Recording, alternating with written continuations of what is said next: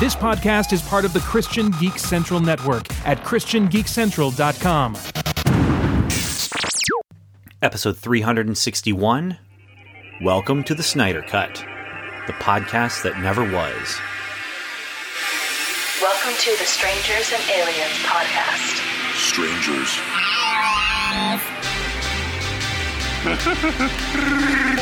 To boldly say what needs to be said. Would you be a stranger or an alien? Or would you be a strange alien? The truth is out there. I am your father's best friend, Plumber.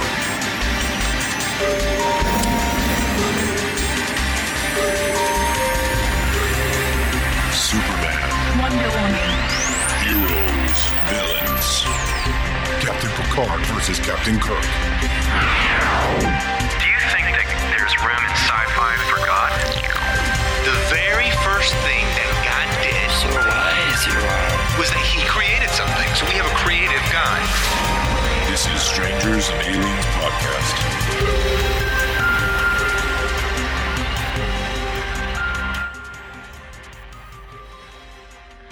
Hello and welcome to another episode of Strangers and Aliens. I'm your host, Ben Avery, and I am here with a kind of special episode, kind of bittersweet episode.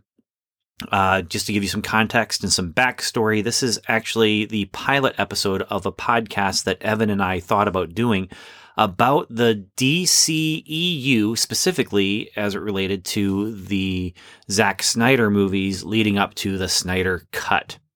And so what we decided to do is, instead of doing that podcast, which I just wasn't into it. I just wasn't feeling the whole Snyder thing. And so as excited as I was to do something kind of fun with Evan, the topic and the timing was just not right for me.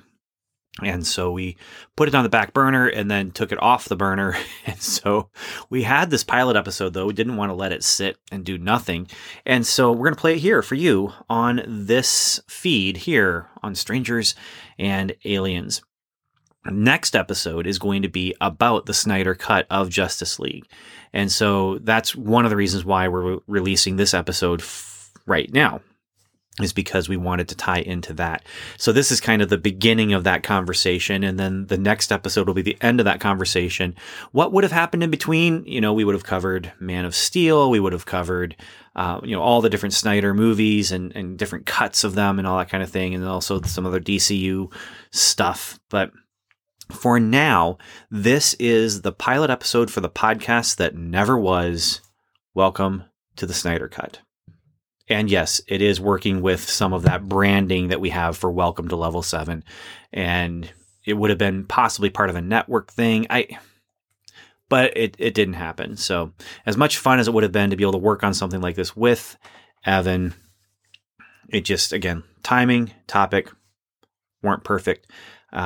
And so, without any further ado, here it is. You're listening to Welcome to the Snyder Cut, the road to an unprecedented cinematic event.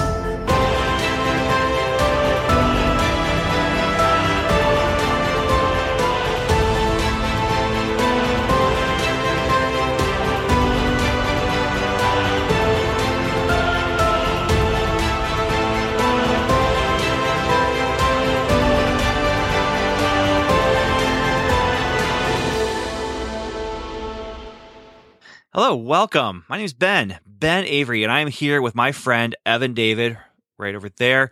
Hello. And we're not in the same room together, but we are in the same city, and we are here to talk about the Snyderverse, Snyder Vision of the DC Universe. Yep. Mm-hmm. Yeah. But in preparation to talk about the Snyder Cut, or Zack Snyder's Justice League, or Justice League the Director's Cut, or whatever it's going to end up being called. But that's what we're here to talk about. Yes. Yes. That's the reason this podcast exists. And we found out about this thing happening and thought, you know what? There's some worthy conversations right there. There's some conversations worth having about this very interesting development in current film trending. I don't know yeah, I don't know exactly what this means for what's going to happen, or if this is just a one-off thing, or if this will end up, creating a little bit of a trend. But Well, very here's the interesting question, thing. then. Do you like what's happening or don't you? Where the fans have petitioned and petitioned and petitioned and petitioned, and finally the people have given in, the people in charge of the movies, and now they're releasing the Snyder Cut, which means they're finishing the Snyder Cut. Wow, so we're just really diving into it right now, just right off the bat. We're no preamble. Sure. Yeah. I mean, well, you are. I'm following your lead, so you can cut me off and do whatever you want. But Let's start by introducing ourselves. Okay. Letting people know if they're coming to this podcast because of the topic and not because they know us from our other podcasts. Then let's What? introduce ourselves. Then we have other podcasts. Yeah, we do. Probably most relevant to this being the Welcome to Level 7 podcast, which is a podcast about the Marvel Cinematic Universe that came about because of Marvel's Agents of S.H.I.E.L.D. And similar to this, we found out about Marvel's Agents of S.H.I.E.L.D. and I contacted my friend Daniel and said, hey, there's something to do here. And so we decided we're going to cover everything in the Marvel Cinematic Universe, which got really big in the last 2 years. Yes. Or not even the last 2 years. I mean, it got big when Netflix jumped in, but it got bigger and bigger. And yeah, expanded across networks and across platforms. And yeah. So that's one podcast. And you've been a part of that, actually, as a guest host. But that's the Welcome to Level 7 podcast. But then, Evan, you and I specifically also host together Strangers and Aliens, a podcast about science fiction and faith and Christianity and fantasy and all that stuff. And that's been a lot of fun. That's the primary thing that you and I work on together almost weekly. And Yep. Movie reviews, talk about books, we talk about sci-fi concepts. So that's that podcast. And then there's also superhero audio drama podcasts that I'm a part of as a creator and you are a part of as a cast member, and that is Supersonic Pod Comics. And that follows 4 different main titles, but there's a whole universe of characters. And yeah, that's also a lot of fun. And that's one of my primary outlets of creativity right now, is to be writing on that. And you have a podcast that Yes, you should the maybe mention. oddball of all these podcasts, which is also in the network that this is in, and that Welcome to Level 7, and it's Welcome to Mainframe, which is a podcast about one of my favorite animated series, Reboot, which is about people who live inside the computer, or the electrical impulses that live inside your computer, the programs. And it was the very first entirely CGI animated television show. Yeah, so that's kind of a broad overview of our podcast output, but then let's talk about our fandoms. Evan, let's talk about what we're into. Obviously, I love the Marvel Cinematic Universe, and people can probably guess that we both enjoy comic books and movies and sci-fi TV shows, but I'm just going to quiz you real quick, Evan. Here we go. And then you can ask me the same questions or similar questions. All right? Okay. What's your favorite non-animated TV show? Oh my goodness. That's oh. Let me refine it. What is your favorite Okay. non-animated TV show that you've watched in the last year or so? Oh man. I really like the Lost in Space show, Okay. the new one Yeah, on that's good. Netflix. I That's thought good. that was great. I really enjoyed that too. Yeah. Very good. What is the last great comic book that you read? Oh man. I really enjoyed there's so many because I read comic books every day.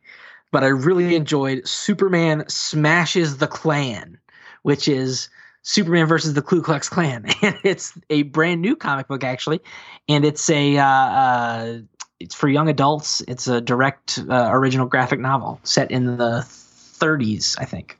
Very good. Very cool. All right. And what is the last good movie you saw in a theater? Not the last movie you saw in a theater, the last good movie you saw in a theater, because I know the last movie you saw in a theater you did not think was very good, which is Correct. actually a movie that was directed by Tenet. someone we're going to be talking about in this episode. Yes. Man, I didn't like it. Hold on. I'm checking my list. We are on the app called Letterboxd. If you've ever heard of that, it is a way to log your movie watching and rank the movies, and you can create custom lists and things. Last good movie I saw in the theater would probably be Onward. Pixar's Onward. Fair enough. All right. All right, Ben. Yeah. Back at you. Last good movie you saw in the theater. Last good movie I saw in a theater was Bill and Ted Face the Music. And the theater experience was so much fun because it was at a small town theater, which, by the way, unfortunately is closed for the season because of road construction that just destroyed everything in front of it. But hopefully it'll be back. But that movie also made me cry. And I'm not ashamed to say it anymore. Do note, I just said anymore, but I am not ashamed to say it anymore. So, yeah. Nice. All right. Last good comic you read. Last good comic that I read is, this is going to get a little bit odd, but it's Infinity Force, which is a manga series that takes a bunch of different, it's basically the Avengers of Japanese anime, but it's a manga comic as well. And it has Mark from G-Force, or Gatchaman, as purists might want to call it. But that was a foundational TV show for me when I was growing up. Early on, Battle of the Planets was my favorite cartoon show in the entire universe. Nice. Yeah. Okay, and Marvel or DC? Okay, I've got two answers for this, and so I'm gonna if I have to just lock down one, okay, I have to lock it down and just say one or the other, completely binary. You're putting maybe not a gun to my head, but you're threatening me menacingly with I don't know, some hot tea that you're gonna pour on my foot or something. But it would be Marvel. Okay. Oh, Ben. But here's my other answer. My other answer is this. When it comes to stories and characters and the way that they interact with the world, I would go with Marvel, because most of the fun stories I remember reading growing up, and stories even later on in life, I remember those come from Marvel. And those characters are more relatable to me because they are characters who are more like me. But when it comes to actual characters, and, you know, so if someone were to ask me, you know, one of my favorite characters in DC is Superman, and one of my favorite characters in Marvel is Angel from the X-Men, you know, if you're to say who's my favorite out of them, definitely Superman, you know, and Aquaman and Swamp Thing, and like so many characters that are my favorite characters come from DC. And so for me, story edges out those iconic characters just a little bit, enough for me to give the binary answer of Marvel. But the longer answer is DC characters, Marvel stories. So that's my answer to that. Acceptable answer. Or is it, listeners? Hey, let us know. We'll have an email address, I'm sure. We don't as of this recording, but we will, and it will be in the end credits where you can contact us. So let us know. Yes. And I am DC all the way. All the way. Although I do really enjoy the Marvel Cinematic Universe, but I'm always going to be on Team DC. Well, here's the thing. I mean, it comes down to this, Evan. Good story is good story, right? And so unless there's something you really can't stand, for example, I thought about you last night. Had a long day at work, came home, and I was like, I'm just going to send the kids to bed. They can do whatever they want. They can read, do whatever they want, but I'm going to just sit down and watch a movie that's just for me. And it was Fistful of Dollars, which is a great, incredible Western. And I was just thinking how, I would not be watching this with Evan, because you can't stand Westerns unless you put them in a spaceship and give them pew pew blasters instead of pow pow six guns. But or there are literal aliens in the Western, like in Cowboys and Aliens, which I have but have not seen. You liked it? Yes. Okay, well, maybe we have I a topic really like for our Strangers and Aliens soon, but I haven't All watched right. it. Yeah. Okay, cool. But anyway, generally speaking, though, a good story is a good story, unless there's something in it that's really going to distract you and make you not like it. So a good Superman story is a good Superman story. I don't care how you cut it, and a good, I'm trying to think of a good Deadpool story for me, though. I wouldn't be able to handle because I can't stand that character. So it would distract me from the Yes. goodness of it. You hate Deadpool. But I trust my friend Daniel when he says this would be a good story. This is a good Deadpool story or whatever. Yeah. So the whole idea, though, of good stories, that's what we're here to talk about. Stories and characters and these DC characters, and specifically how they're being used in a modern cinematic landscape. But this episode, we're going to take a look into the past, and we're going to take a look at what led to the Snyder. I call it the Snyderverse because that's one thing's been bandied about. There's also, they call it the DCEU.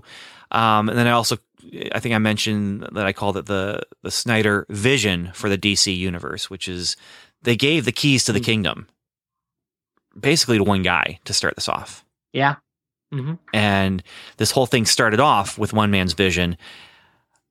It didn't end with one man's vision, which is where we got the Justice League movie. And Not yet, anyway. Well, there was a lot of complaints about it, and what happened to it. There was two visions, not to mention the studio involvement and everything. But now, potentially, we are going to be getting to see the end result of Zack Snyder's vision of this movie. And just to come back to your question, you were talking about, there's a part of me that does not like storytelling by committee. And there's another part of me that says, let the storyteller tell the story and then let the audience respond to it. And the audience response doesn't necessarily have to be change it because we don't like it, so make it what we want. And I understand that there is a whole thing going on where, again, studio involvement and all sorts of stuff that was going on with that. But for me, the whole give us the Snyder Cut thing. What was the hashtag? Release the Snyder Cut. I think. Release the Snyder Yeah, Cut. release yes. the Snyder Cut. That whole hashtag thing, I kind of looked at and was just kind of, okay. And it was just a whole other part of, Star Wars fans demanding that the sequel trilogy be dumped completely and redone completely, which is to me just soundly ridiculous. No one on the corporate level is ever going to do that except for maybe as a comic book. Yeah. Because they did do the comic book of the Star Wars, which was based on Lucas's original script. And they also did a couple comics called the Infinities, which are basically what if kind of stories where it says, what if Luke did this instead? And those are neat and those are fun. But for an entire fan base who say that they're fans to rise up and say, we hate these movies, get rid of them. We hate your face, and we hate these characters. And that's Star Wars, though. I know. I'm just saying that it was happening at the same time, and so there's a part of it for me where I was just like, whatever. We're not going to get it. It doesn't exist, So it's not like you could just turn around and release a thing that doesn't exist. And so that was another thing that kind of irritated me about that. But now the conversation is different. Because this is not about something that doesn't exist. This is about creating something that doesn't exist and making it exist. And that's what makes it so interesting to me is just this whole idea of a director's vision and the director being allowed to revisit it and be able to say, okay, this is what I intended to do. Now, the question will be, is it going to be good? Because there's always there's always the risk of we demand this, and then when it's given to you, it stinks, and now you have to decide what do I do? I got what I wanted, but I kind of hate it, and it's like True. I have teenagers, and I can give my teenagers exactly what they were asking for, and they can still find a way to complain about it. And so that's one of the things I'm a little interested to see. Are people going to complain about this, even though they've been given the thing they were asking for? Well, just have to wait and see. But I'm very interested because of just the creative process that's going to go into this, where he gets to go back, start not from scratch, but start from where he left off and finish it up. And we get to see his vision. And it actually is going to be even closer to his vision that would have been released, because this is what, a 4-episode miniseries? Yeah, 4 hours long. Yeah. This is going to be closer to what he would like anyway, because it doesn't have to be cut down for a theatrical release. Yep. So I'm very curious about where this is going to go. And as a creator, you and I both are writers and creators, and so I'm very interested in just seeing how this all pans out. So I'll ask you then the same question. You were not someone who was out there, spreading the hashtag release the Snyder Cut, but what do you think about this now? No, I was not on the bandwagon of activism, but I always was secretly rooting for it. So it's like, yes, release more things, buy more billboards, rent more planes to fly, the banner across the sky. Do it. I was in the shadows, cheering for them. And it reminds me of when we had my teenagers were toddlers, and they shared a room, and one kid just kept getting out of bed, crawling out of her crib. And then we stood outside the door, and I just heard my daughter, she was getting ready to do it again. And my son, who was a year older than her, this is when they were like 3 and 2. And we just heard my son say, "Do it. Just do it." and just whispering her to egg her on to get out of bed. We're standing outside the door trying not to laugh because we're angry because she keeps getting out of bed. And she did it. She got out of bed. Anyway, so you're in the shadows. Yes, the shadows, cheering them on. I wouldn't say like orchestrating things like Palpatine, but I did know orchestrating.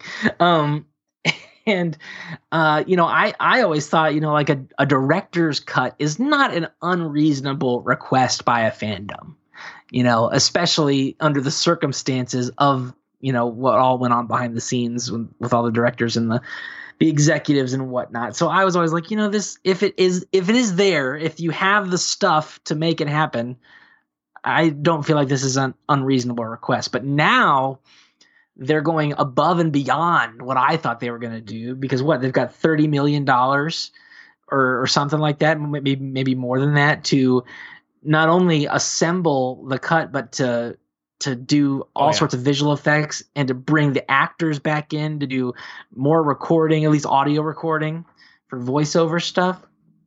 So crazy, so cool. And no one's talking about this necessarily, but it even has potential to spin off into more future stuff in the DC universe from Zack Snyder, I think. They just signed today. I heard they just signed Henry Cavill on for 3 more movies officially. So that's pretty cool. So yeah, I was always a fan of this. I like director's cuts. I think I enjoy the director's cut more usually. I enjoyed the Batman v Superman director's cut more, the Ultimate Edition or whatever. Which I haven't seen, by the way. Oh, I think it's much better. I think it helps the story flow and make more sense and gives Superman a lot more motivation for what he's doing in the story. So we'll get to that. And Superman, we'll get to it. We'll get there. So yeah, I'm a fan. And I'm looking forward to this. I've been looking forward to it. I've been a secret conspirator all along, and now that the winds have changed in my favor, I'm coming out of the shadows like the brave man I am.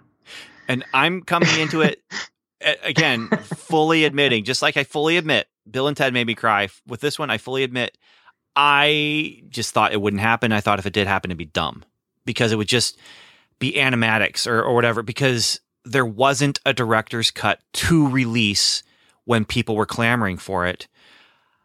And instead, like you said, this is so much bigger than that. This is so much bigger than what is typically a director's cut, because what is typically a director's cut is a director sitting down and getting to put scenes back in that he cut out for the theatrical release. And so there's some famous director's cuts out there, but one of them being Brazil by Terry Gilliam, and just how there was so much stuff going on behind the scenes with that, where the studio just cut it down and gutted his movie. To the point where he actually did a special showing with press with his original cut, and allowed the press to see that, and that actually created a stir, and eventually you got released what was one of my top 5 movies of all time. Is the Brazil cut that he did, but the DVD set that I have is fascinating because it has 3 different cuts of the movie, and one of them is the studio cut where they actually stop the movie at the end of Act 2 because it looks like a happy ending, and so they just chop it right there, and you don't even get really Act 3, so to speak, where all the things happen, where you find out the movie does not have a happy ending. And that was part of the problem for the studio. But it's a fantastic movie. I love that movie so much. It's near and dear to my heart. I've got that special Criterion edition that has all 3 versions of it, but there's also a book called Battle of Brazil. And again, this is kind of getting into why I'm so excited about this Snyder cut here, is because I love those kinds of things where you get to see what's going on behind the scenes, and you get to see what is the creative process and what is the corporate process, and how does creativity and commerce, how do they mix together? Because they wouldn't be doing this if this wasn't a win for the studio as well. And the studio has said, we're going to be able to make money off of this. And I'm not sure how much of this also comes out of, hey, we can't film things because of COVID, but what if we were able to find something that we don't have to film?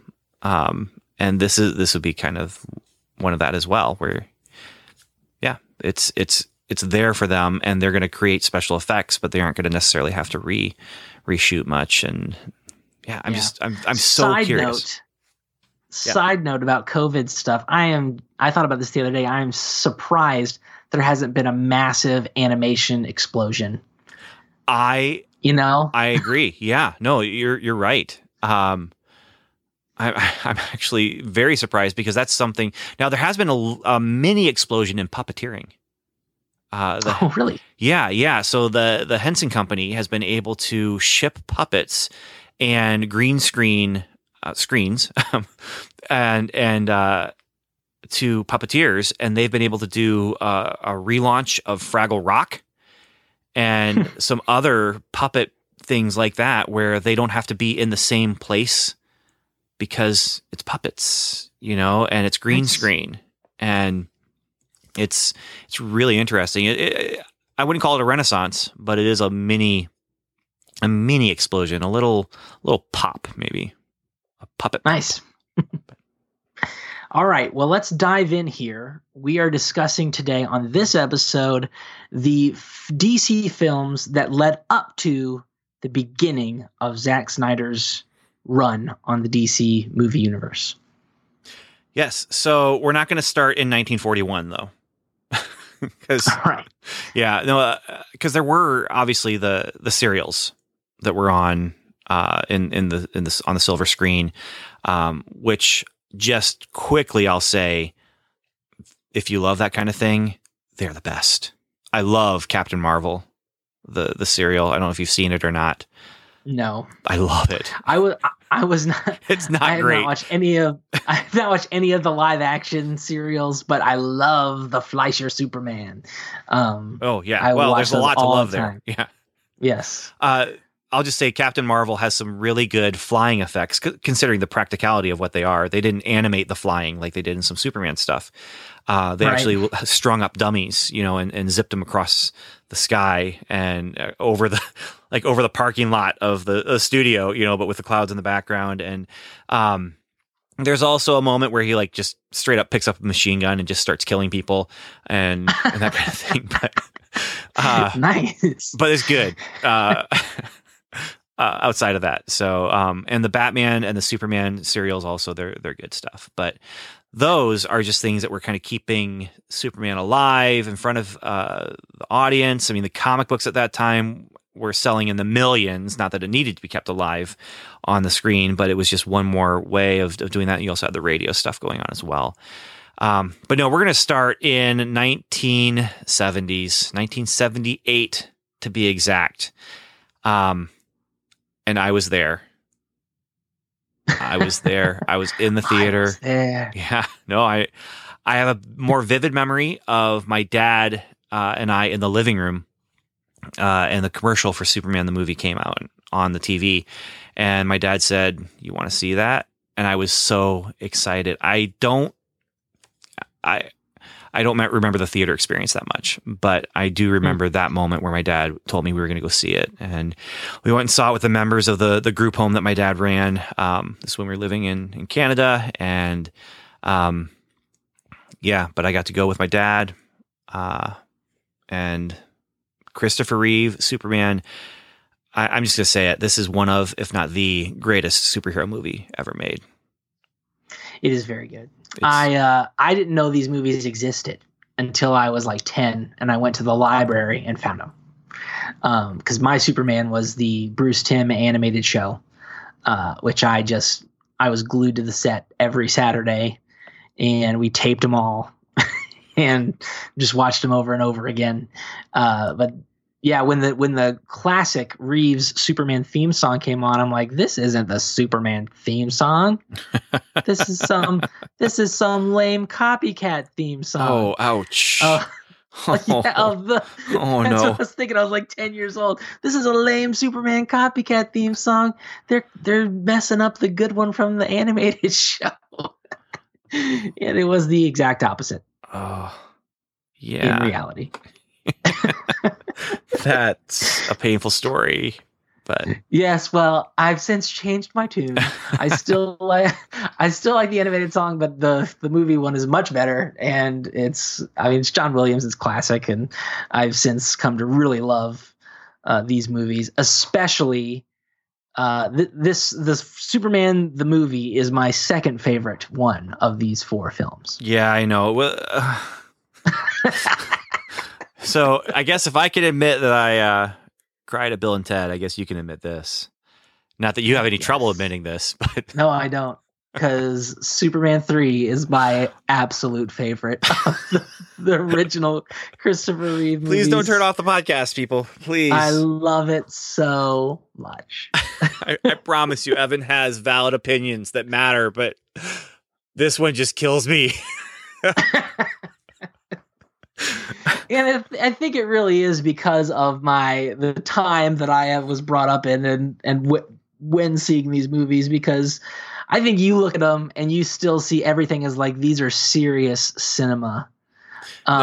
Yes and no. And some of it. I don't hate Superman 3. Let me tell you that. I mean, I don't hate Superman 3. There are some incredible, brilliant moments in that movie. None of them have anything to do with Richard Pryor, though. I'm just going to throw that out there. And I know that you just love the camp. I love Richard Pryor in that movie. I do. Yeah, because I see all those movies as semi-campy anyway, even when they're trying not to be. That's just how I see them. And Superman 3 just leans into it, and it leans into it with excellence, unlike number 4. Yeah, but I think I don't feel like number 4 is leaning into anything with excellence. But yeah, I know. Yeah, I know. It's trying to course correct as well, and I just think number 3 it nails it, because you still have all of the great effects and the action that you get with the other ones, but there's a lot more humor. I think this might have something to do with it. I think Annette O'Toole is much prettier than Margot Kidder as Superman's love interest. But I'm just not a big fan of her as Lois Lane, so that might have something to do with it too. Here's the thing. I agree with you, though. Superman and Superman 2, they have their camp moments. The difference is the camp occurs, but the movie's still earnest. And Christopher Reeve just takes it seriously and says, okay, what if this guy was real? I'm going to play this part as if this is a real thing, and he nails it. You know, there's some people who just embody the character that they are. And if you're looking at like superhero movies, I would say Christopher Reeve, for me, is the embodiment of Superman, just partially because of my age in seeing it, you know, and so for me to see him on the big screen when I'm super impressionable, very young, just 4 years old, you know, Gal Gadot with Wonder Woman is another one who just embodies it. Chris Evans with Captain America is another one where they take these things where you're like, you could really fail. and that's really the biggest thing is, you know, Chris Evans in Captain America could have seriously just fallen on his face, and it could have just knocked the MCU out without even their opportunity to really get there, you know? But even as he's playing Captain America and putting on the red, white, and blue and all that stuff, you believe in him. And Gal Gadot, where it's Wonder Woman, and what's it going to be? We don't know. And then all of a sudden you realize, no, she's it. Like, she is Wonder Woman. And that's the way it was with me, with Christopher Reeve, where he just embodied it. He put on that suit and you could tell it mattered to him, you know, and he played Clark Kent. The best part about the campiness of Clark Kent is that's on purpose. You know, when I say that's on purpose, I mean, that's Kal-El in the story choosing to play what he believes a human being to be in some ways, you know, like this is him pretending to be human. And he does, it's just fantastic and wonderful. And Superman 3 has some of my favorite cinematic superhero stuff ever, especially that junkyard fight where we hadn't seen anything like that. I remember my cousin talking to me about this and just, he's like, this is so amazing, you know, and it's evil Superman. And you're just trying to like wrap your head around this thing. Again, we're kids, you know, and we hadn't seen anything like this. That's my least favorite part of the movie. I know. Yeah. I like the Three Stooges opening. Which that's my absolute least favorite. It's like, okay, hey, and you called it out right perfectly for me. It's the Three Stooges, you know, it is, hey, we had these two movies that just embraced heroism, and let's start this one out with clown shoes. You know, let's just... The guy almost drowns in his car in the middle of the street. In his car. That's not how it works. That's not how it works. I love it. Yes, okay. But I agree with you 100% on Christopher Reeve's portrayal on Superman, and I love just the iconic moments that you have, like Superman's interview with Lois Lane, and his first meeting with Lex Luthor. Even though Gene Hackman's Lex Luthor is not my favorite portrayal of Lex Luthor, I still really enjoy it. He's still very menacing and very good in the role. And yeah, there's so much good stuff in there. Superman 2 is okay for me. That would be my third favorite one. But Terrence Stamp nails Zod, and he's just so menacing. And I mean, it's not the necessarily the military man that we see in the modern comics or the new movie, but he's just cold and callous and evil, and it's great. Well, and again, as a kid, especially watching it and saying, how is Superman going to get out of this? Because there's three people, you know, and the whole movie, honestly, up until the very end is great. And again, but then you get to the ending, and what does it for me is the cellophane S. And you're just like, wait, what? But I do love the turnaround, you know, and the whole twist where he's like going to step into the machine that takes his powers away, but he reversed it. You know, there's some really cool stuff there. And again, you have to remember, like, this is the baby steps of blockbuster superhero movies. Yep. And also, well, I mean, they just invented all the technology to make it happen.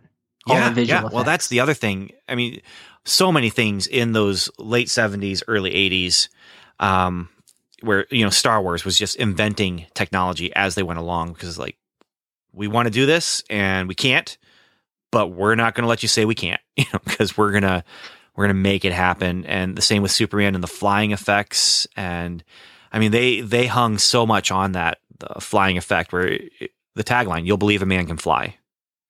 Yeah. I mean, and it was true, made lots of money. And this is the beginning of just that superhero blockbuster. Now, it's also in some small ways the beginning of a cinematic universe, because Superman 2, Superman 3, in between Superman 3 and Superman 4 was Supergirl, which was canon with the other 4 movies. At one point, they had hoped to get Christopher Reeve as a cameo. The best they could get was a poster on Supergirl's wall in her dorm room, which when she looked at it, you got a little echo of the John Williams theme. By the way, Music Geeks, if you ever wondered what would it be like for Jerry Goldsmith to score a Superman movie, this is it. He scored Supergirl, and it is wonderful. It's not as good as some of the other Jerry Goldsmith scores. Also not as good as the John Williams scores for Superman, but it is really good. I use it for writing when I'm writing superheroes often. So Nice. yeah. Anyway, expansion, new character, broadening the canon, broadening the universe, and it's not a great movie. I've never seen it. And Superman is my favorite, not only my favorite comic book character, he's my favorite fictional character, period.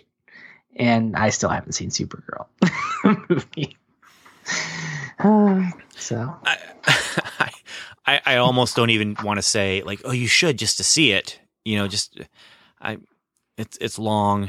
It's got a lot of. Let me save you. Yeah, I'm not gonna. I'm not gonna say it. The big climactic scene is this small town that they built that gets destroyed by a bulldozer. I mean, it's just kind of like it's wow. Yeah. It's they do dive into and this broadens the universe a little bit, like I said, because a lot of all of Superman was just science. And so Superman goes up against Lex Luthor, who clones him, goes up against Lex Luthor, who has the nuclear bombs, goes up against, what's his name? Zod? No, well, Zod too. But in Superman 3, goes up against Richard Pryor and his boss. On top of his skyscraper. But they have the giant computer, but in Supergirl, it's magic. And so in the universe of Christopher Reeve Superman, you have magic exists, and there are these extra dimensional things going on, and it broadens it. And again, this is cinematic universe baby steps. The other DC thing that's happening at the same time as Superman is Swamp Thing. And then Return of Swamp Thing in 1989. The biggest superhero movie of 1989. Return of Swamp Thing. Except for the other big superhero movie in 1989. Yes, Batman. Yeah. With Michael Keaton. But can we pause just one brief second? Sure. Listeners, I love Swamp Thing. He's one of my favorite characters. These movies are not good, but they exist. And so I did want to take a few moments just to park and say, these are two movies based on DC Comics that exist. Nice. Okay, back to 1989 with Batman. Yes, and I mean, some people, you got your DC fans, and some people think, oh, Superman's the king of DC, or some people think Batman's the king of DC. I think it's Superman, but there's no denying that Batman is extremely popular, and this movie did extremely well, and it's a response to the crazy changes in comic books where everything was getting darker thanks to Frank Miller and others. And I mean, they took the only other Batman in the public consciousness really at the time was the 1966 Batman show, which is super campy. And this is, again, it's taking a character and saying, no, we're doing it serious. And we got Tim Burton doing it, and Michael Keaton did great as the character. We had Jack Nicholson to play the Joker. Crazy. Yeah, this movie was huge. I mean, obviously made a lot of money. Again, 1989, it hit at a really interesting time for me. I would have been 13. And so this kind of hit in my teen years where I wanted to be a little more dark, and I wanted to have a little more, I don't know, darkness meant mature, I guess, in some ways. But this movie was a movie watched over and over again. I didn't see it in the theaters, but I knew about it because it was everywhere. Everywhere. You know, everyone was wearing the Batman t-shirts. And yeah, my dad had it. Yeah, yeah. And the Batman posters that were on the theaters, you know, it didn't even say the word Batman. It just had the bat symbol and the date. You know, this was a huge, huge cinematic thing. Yeah, and to bring in Tim Burton, who is one of those directors where, you know, he's just known for that Gothic style. And in a lot of ways, this movie just had the director's fingerprints all over it in ways that, I don't know. I don't think it would have been allowed at a different time, but this just was one of those lightning in a bottle moments where the right time, the right guy, and then just this explosion of popularity. And, you know, I rewatched it recently, and it doesn't hold me as much. It doesn't hold up as much for me. I actually think I like Batman Returns more than Batman. I am in agreement with you. It doesn't hold up as much for me. I mean, I watched it a few times as a kid, but then more as a teenager and as an adult. And the last time I watched it, I was like, it's good. The best parts are the parts with Michael Keaton in the Batsuit, which is surprisingly not that much of the movie. You know, I was just going to say, though, I actually really liked Michael Keaton as when he's doing the Bruce Wayne thing. Yes, me too. You know, I don't know. There's something about the way he plays the character, and he's always kind of got this manic thing going on where, you know, he's just about ready to explode. Usually he doesn't explode, you know, and so you have the Mr. Mom thing, you know, where and that was a big deal, you know, like they got Mr. Mom to play the Dark Knight or whatever, but yeah, he's on the verge, you know, and that's what makes him a great villain in Spider-Man Homecoming. He's just on the verge where you're like, he could do anything right now. Like, he could just lash out. I love the scene in the Vicky's apartment where he grabs the fire poker. He's like, you want to get nuts? Let's get nuts. And it's just kind of okay. And he's playing the part, you know? But they're good. They're good, but they just don't hold me as much. Batman Returns, because of the absurdity. Wait. Before we get to Batman Returns. Okay. Something important happened after Batman came out. The cartoon? No. Oh, because that was also important. Yes, but I was talking about my birth. Oh. Sure. Yeah. Okay. So after Batman came out, I lived. and then yes, the cartoon series and the Mask of the Phantasm movie. Yeah, and Batman Returns. I like watching that one more just because it's so much more absurd. Yes, well, that one, they're like, hey, weird. Tim Burton, you did a great job on the first one. Let's just give you free reign. And then after the movie came out, they're like, never mind. No, never again. Yeah. I'm not going to do that. Hey, remember that TV show about Batman that people really, really liked? Yeah, they remember that show too, and we don't want them to remember Batman Returns right now. So let's get closer to that. And they kind of did with Batman Forever. Mm-hmm. I actually met two of the writers on that movie. Oh, cool. Yeah, and heard them talk about what they were doing when they were writing it and why they chose to basically have him confront his childhood demons and defeat his childhood demons. But yeah, I'm not sure that they knew how much people didn't like the movie, but The writers. yeah. But then you get Batman and Robin, which is just straight up, hey, we're back to Adam West, and let's get George Clooney. Why? Because he'd make a great Batman or Bruce Wayne? No, because he's George Clooney. No, you know what? Okay, though, but I was so pumped for this movie when it came out. Like, what year did it come out? 1997. 7, yeah, the year I got married. Yeah.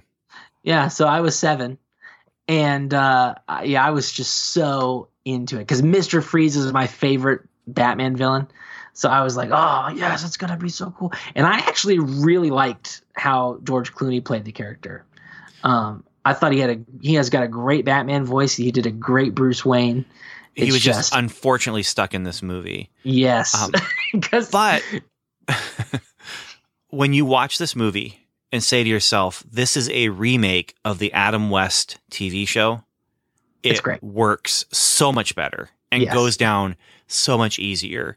The same with Batman Forever, but Batman and Robin is the one where it embraces that. And when you say to yourself, that's what this is. I mean, they've got Batgirl, you know, I mean, this is, which TV show had Batgirl, and it just, once you let yourself go with that, it's better. It's like if you let yourself go with Superman 3 because it's a clown car with 3 Stooges, then it works a lot better.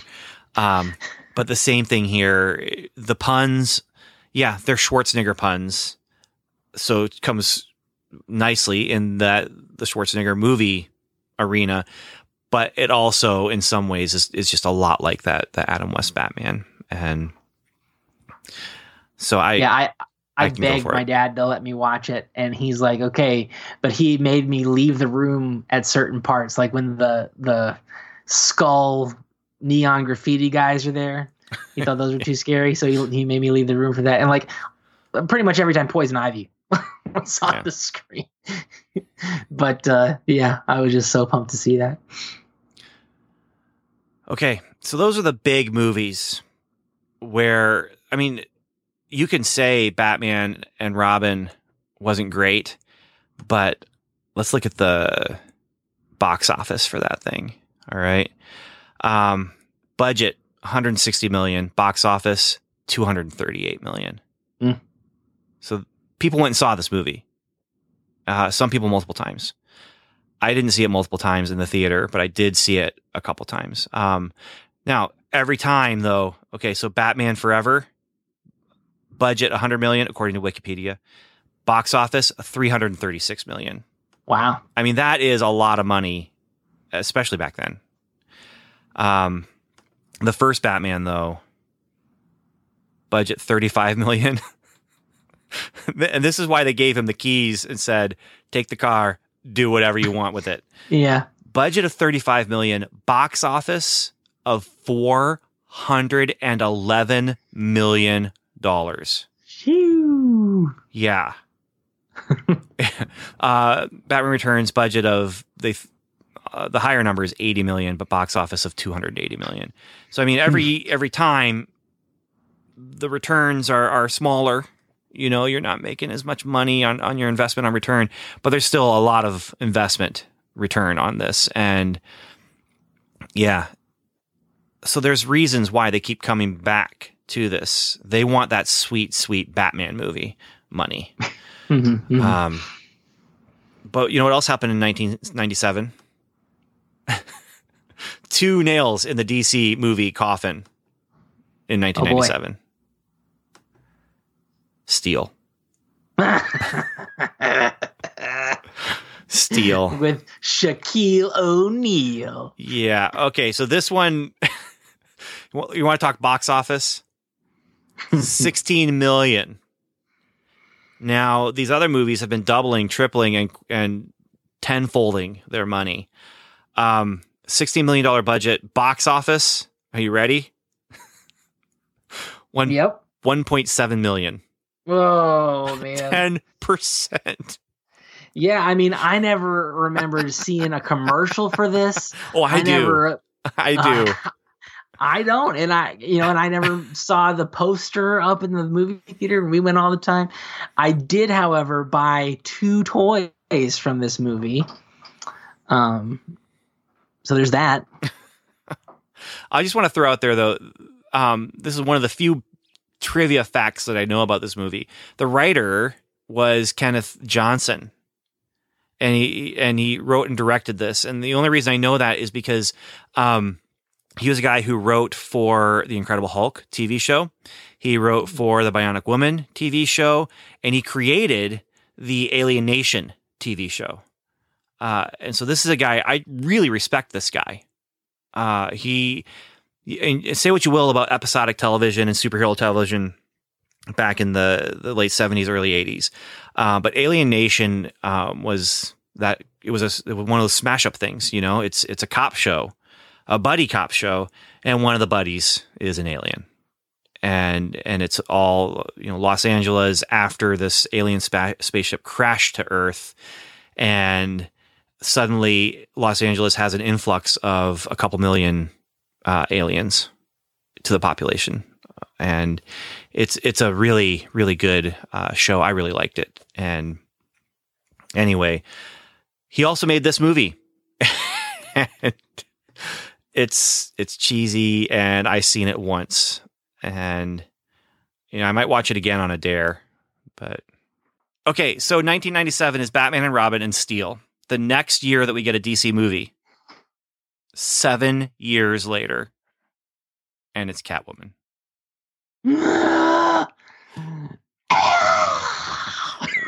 Which, while it's not the same Catwoman from Batman Returns, suggests that it actually still is part of the Burton-verse, based on some pictures that you see, and this kind of what would you call it? Mythology, I guess, about the Catwoman. The idea is that this is just someone else who has become this legacy of the Catwoman. Did you see the Catwoman? Yes. Yes, I did. Not in theaters. I hate the fact that I own this movie. Why do you own it? I bought it when we were doing a retrospective of the Batman movies. Way back when, in the early days of Strangers and Aliens. And I bought it as part of the box set. It's not in the box set, but I bought the box set of the Batman movies. And so I bought Catwoman to go with that box set, and I still have it. Yeah, I mean, the villain is an evil makeup corporation. That's not terrible, though. Like, there's... that... No. There's some things that could be done with that could make it work. Especially with what they were trying to say about, society and that. It's just that it's terrible. So it doesn't work. Pretty much nothing to do with the DC Comics character, Catwoman. There's a cat motif to her outfit. Yeah. She steals things. Does she steal things? I think she does when she becomes Catwoman. I'm really trying to remember, but I'm pretty sure. I don't remember. Okay. Catwoman doesn't have superpowers, though. Hey, let's look at the box office on this one. They were trying to get some of that sweet, sweet Batman movie money. Budget of $100 million. Not as bad as Steel, because their box office was only $82 million. Yep.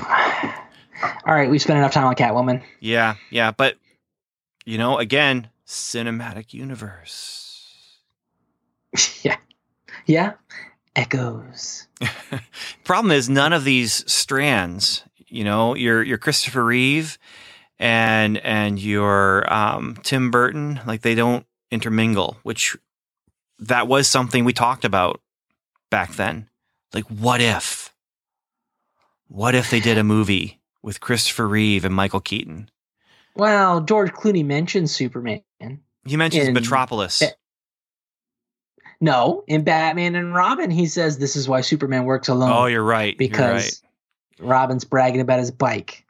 It was Batman Forever where we were so excited because Val Kilmer said they'll hear you all the way in Metropolis. That was exciting. Yeah. But that doesn't mean it's the same. It doesn't mean he's talking about Christopher Reeve. You know? He's talking about Nicolas Cage. And why not? Because that's someone worth talking about. Maybe that's our April 1st episode that we do. If we get to that, we get to talk about that.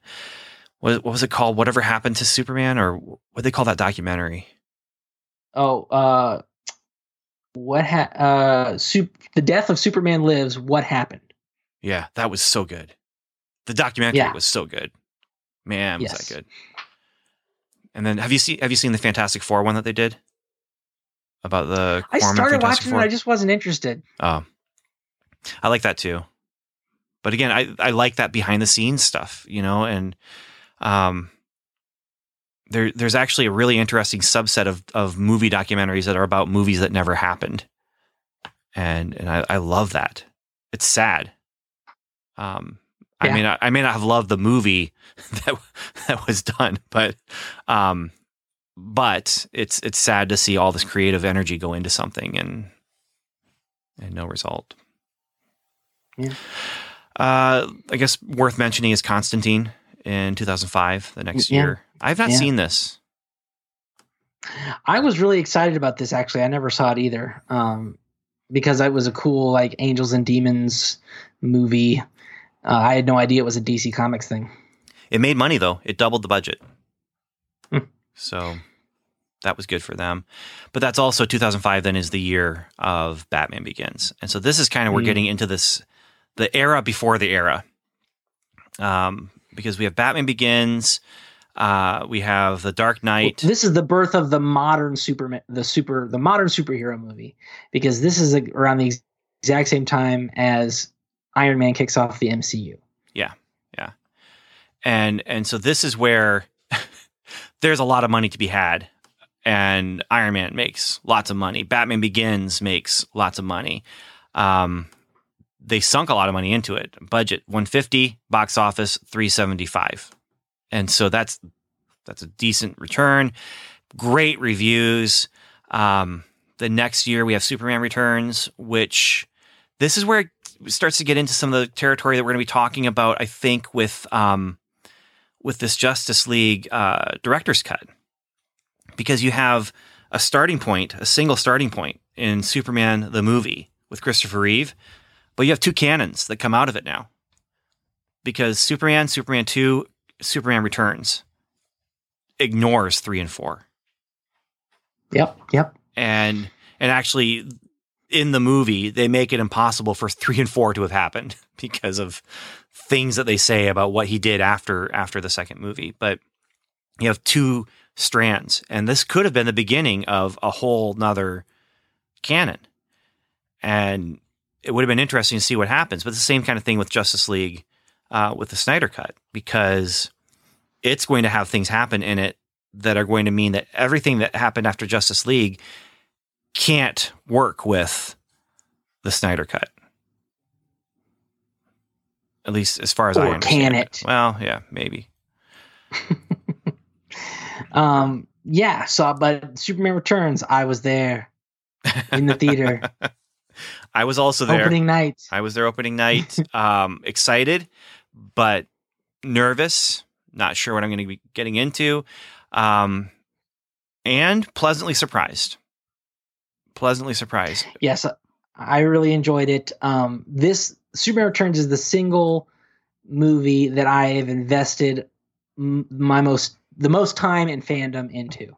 Like I was there for every release of any obscure promotional like image. Like, here's the banner for the Metropolis street lamps. I was there. I had it. Saved it on my computer. All of the green screen maps for Superman where they use it for promotional images, like on cereal boxes and stuff. I had them. I saved the Captain Crunch Superman box. I still have the front of that thing. I spent all my times on the forums and listened to the podcasts and watched the video blogs. I was so into it. It's never quite reached that level of obsession. again, which is probably a good thing. Yeah. That sounds like a lot of investment into something that was good. It was okay. Yeah. It was solidly okay. Brendan Routh, is that how you say his name? Yep. Yeah, he embodied the Christopher Reeve Superman and Clark Kent. Yes, he was very good. I can't remember who played Lois Lane, but I liked her a lot Kate better Bosworth. a lot better than Margot Kidder. Yep. And Kevin Spacey, great as Lex Luthor. Decent. He was doing a very good Gene Hackman. And there were some moments where it was fun, and I really enjoyed some of the moments. I was actually a little sore at the movie because they're the reason that Cyclops died so stupidly in X3. But that's one of the problems I have with X3. You know, that's one of the least of them. But and I was sitting in the seat thinking, we won. We got the actor. For this? Like that's yeah, it wasn't a great role, but like that's the whole still. Okay, victory. First of all, for this, and second of all, him. Like this, he's our victory. Okay. A made up character that no one's ever heard of before. Yeah, you want to win. If Superman Returns could have gotten Patrick Stewart, that would have been a win. Like, that would have been a major victory. Patrick Stewart is Lex Luthor. Ha! Yeah. Oh man, that would have been interesting. That'd be interesting. I think it would have been weird. Could have done it though. I mean, he's bald. Yeah. No, that's all that counts. Yeah. So, all right. So you had this kind of late 70s through the 80s, and then into the 90s, where you have this kind of spread out thing with the superheroes, DC superheroes. Marvel, by the way, on the big screen, just dumb. I mean, it's Captain America and it's Dolph Lundgren. I mean, it's not good. It's not good. No, I mean, I guess X-Men would count as in the modern superhero. When was X-Men though? 2001, I think. Yeah. No, I'm talking about before that. I'm talking about during the Burtonverse and all that stuff that's going on. Yeah. Then you have this period here where X-Men comes along, and Blade actually comes along. Blade and X-Men come along and revitalize, I think, the superhero big budget movie landscape. Yep. Pave the way for Spider-Man. Which is paving the way for some of these other things here, and Batman Begins is saying, hey, wait a minute, X-Men, they got some money there. It's good stuff, and Batman Begins then is the new era for DC, but is DC playing catch up? Yeah. Mm-hmm. It's definitely DC playing catch up. Again. And so in this era between Steel and Catwoman, this is where you have Marvel jumping in and saying, okay, we can get some stuff in here. We can get some good stuff going. And Superman Returns is them stealing from the X-Men, the director, getting Bryan Singer. Yep. And playing catch up, with Batman Begins, like that's one of the greatest superhero movies, not the greatest, but it's up there. And Christian Bale doesn't embody Batman in the same way that I feel like some other people may have, but his Bruce Wayne was great. Yep. Mm-hmm. His Bruce Wayne was great. So, okay. Now we have the Nolan trilogy. We have no Superman Returns again, though. It was planned, but he's done. But failed. Yeah, he's done. We have Watchmen, and we have, which we'll talk about later. Yeah, because that's a Snyder thing, and so we're not going to talk about Snyder too much here. We have Jonah Hex, and we have Green Lantern. So not everything is a hit. There's some misses in there. And wasn't Green Lantern, that was the planned launch for the new DC conjoined universe, playing catch up to Marvel's MCU, but then it was just awful. Yeah. And they had planned to actually have a Superman cameo, because when the ring was seeking out the person who was worthy of the ring, it was going to pass through the offices of the Daily Planet and pass by Clark Kent. Nice. And I'm not sure if it would have deemed him unworthy or if it would have decided he doesn't need the ring because he already has power, and so it's going to go to someone else. But yeah, this would have been the beginning of, first of all, Green Lantern movies, and we would have gotten, maybe the Space Police movie that we never know we wanted. Green Lantern, it has the potential to be the next Star Wars. How do you mess that up? By making this movie. Yeah. It's not the worst superhero movie ever. I'll give it that, but it's also one that I did not want to go back to. Yeah. It was okay. It got the mythos of the Green Lantern. Yeah. There's so much good about Green Lantern as a concept, and yet this movie just wasn't able to do it well enough for the public to really embrace it. And there's a lot of reasons for that, potentially. But part of it for me is that this movie just felt like it was more of the same. And instead of really trying to embrace what's different about Green Lantern, it was an origin story that, if I remember correctly, the villain was Parallax, but it wasn't even really a villain. It was just kind of a concept, right? Yes. Well, for some reason they decided to make the villain the big head guy. I can't remember his name. Yes. Yeah. Because nobody cares about him. Yeah. But similar to Rise of the Silver Surfer with Fantastic Four, where Galactus is coming and it's just a big cloud. Yeah. And and you're just looking for anything, and then you realize, oh, the shadow of the cloud kind of looks like his helmet. Yep. For a brief second. Yep. And this really, I think it needed a villain that had a better face. There was a human involved. Like Sinestro. But they were setting up Sinestro as someone you trusted who could be a villain at the... Yeah. Anyway, this was meant to be the beginning of something good and something big. This was meant to be their Iron Man. And... Yeah, budget $200 million, box office $219. So it wasn't their Iron Man. But The Dark Knight Rises was the year after that, and now you have a line between all of that stuff we just talked about. There's three eras that I kind of think of things. You have the 90s down to the 70s. That's one era, and then you have the Nolan era, which includes Watchmen, Jonah Hex, which we aren't talking about. Why not? Did you not like this movie, Evan? Jonah Hex? Yeah. I never saw this. What? You didn't see the Western? Like, this is... I'm really glad I threw down that information at the beginning there that you hated Westerns, because... yeah. Yeah, this is Chekhov's Western. It's Chekhov's thing. Western reference. This movie, Evan, to make it fit the runtime for a theatrical release, they stretched out the credits a little bit, so it's 10 minutes of credits. It's 10 minutes of credits in an 81-minute movie. Is it Josh Brolin? Yeah. Yeah. Wow.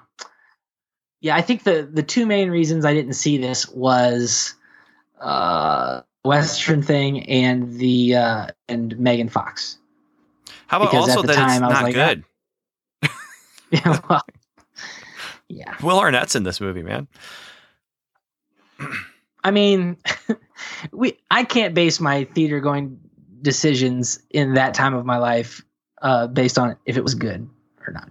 Because All right, fair enough. I was seeing other stuff that wasn't great, like Ghost Rider. But you would have been buying a theatrical ticket to see a 70-minute movie with 10 minutes of credits. Like, there's over an hour, but only barely over an hour of story in this thing. And it's not an animated movie. Yeah. Budget, $47 million. Box office, 11. And I kind of like it. I'm just gonna say it. I like this movie. Of course. So it's not good.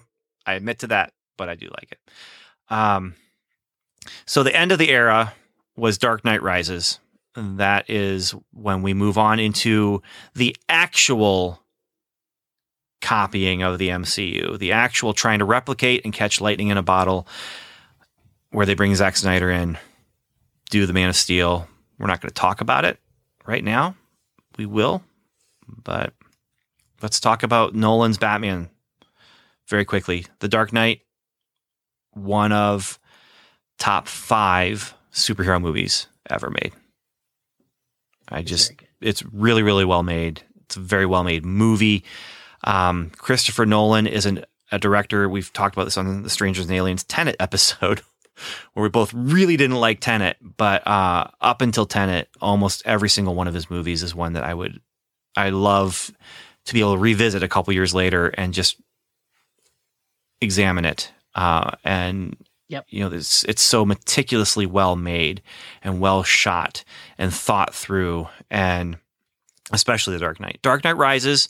Once you get yourself past, again, you have to say to yourself, this is different. It's not the Batman I'm expecting. It really isn't the Batman you were expecting. You know, this is not a Batman who has had lots of adventures and had this long career. This is a Batman who is now a shut-in. He quit. And so you got to say to yourself, like in Elseworlds or a What If, this is a different take on the character doing different things, but still well made. Some interesting cinematic choices like Bane's voice, but and probably part of that choice was because of Heath Ledger not being able to continue on as the Joker, so they had to come up with something else to do. Maybe like a time jump. Yeah, I don't know. I don't know. I mean, the good thing was at the end of The Dark Knight, Heath Ledger was caught. You know, like that actually was wrapped up. They didn't end it on a cliffhanger, although it was literally he's hanging. Yes, but it wasn't left on a cliffhanger of the Joker is out there and he has another plan, and we're just going to find out the beginning of the plan. The story itself was wrapped up, and they could move on into a sequel.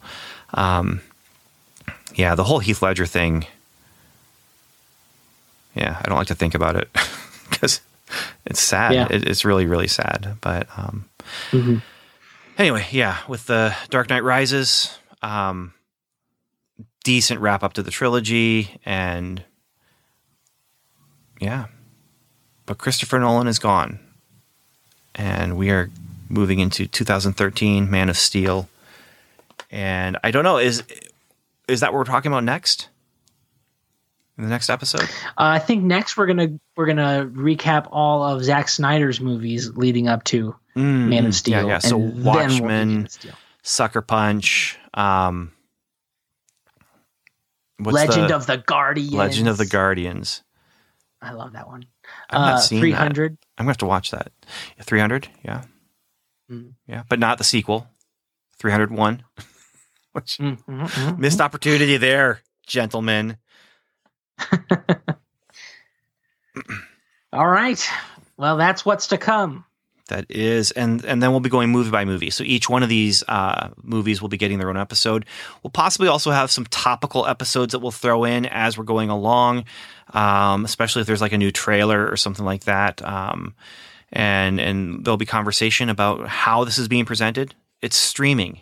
It's streaming as episodes. It's not theatrical release, and it's not streaming as a one single unit. And so I am curious what they'll be doing about that. If this is something where Snyder's going to really sit down and think through, okay, I've got 4 episodes. Let's make them into episodes, or what that's going to be. I'm very curious how that's all going to work out. But yeah. I feel like we need some sort of sign off or something, but I just don't know. I mean, I think I'm going to have to stick with my... Night the 7. Whatever that means. I'm going to... We'll find out what it meant. I guess so. I mean, that's the whole point of this, is they presented it and said, hey, this is Unite the Seven. And so we are now going to find out, why were they saying that? What's the actual reason for them saying that? But I'm going to say my usual goodbye, which is thanks for listening and Godspeed to you all. And let us know what you think.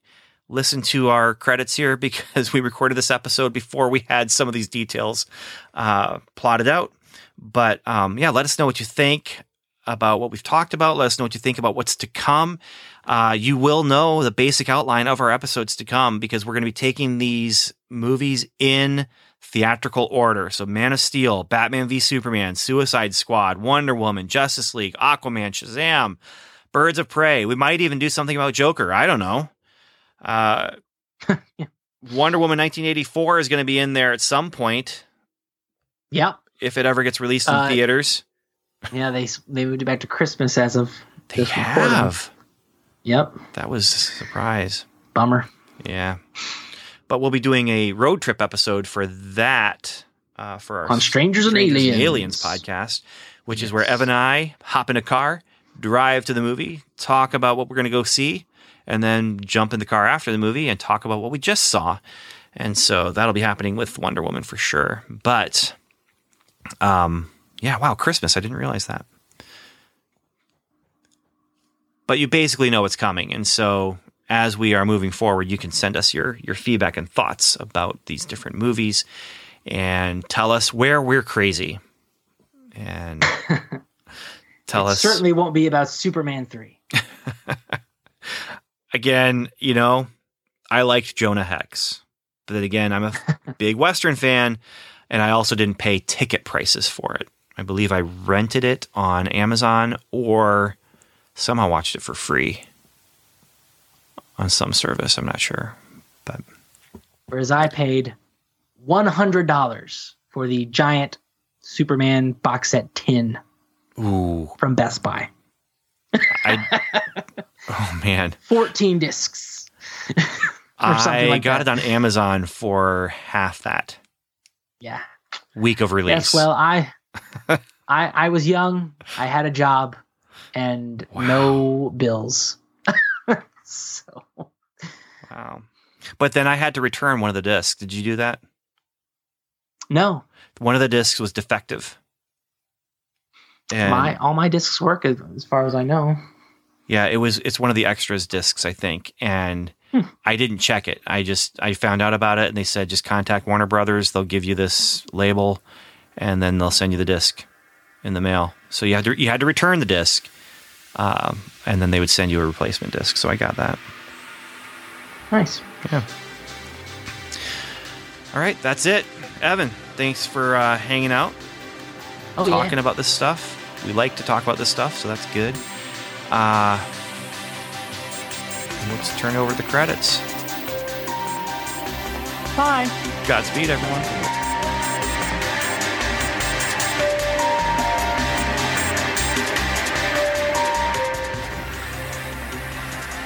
You've been listening to the Strangers and Aliens podcast, hosted by Ben Avery, Evan David, Steve McDonald, and Dr. Jason O'Neill. Our music was composed and mixed by Tim Leffel. We'd love for you to join the conversation by going to our website at strangersandaliens.com, where you'll find show notes, articles, reviews, and more. You can also email us directly at podcast@strangersandaliens.com. Or you can join our social media conversations by following us on Twitter, where we are at Strange and Alien, or liking us on Facebook at facebook.com/strangersandaliens. Or leave us a voicemail by calling the Strangers and Aliens hotline. That number is 1-804-37-ALIEN. And once again, thanks for listening.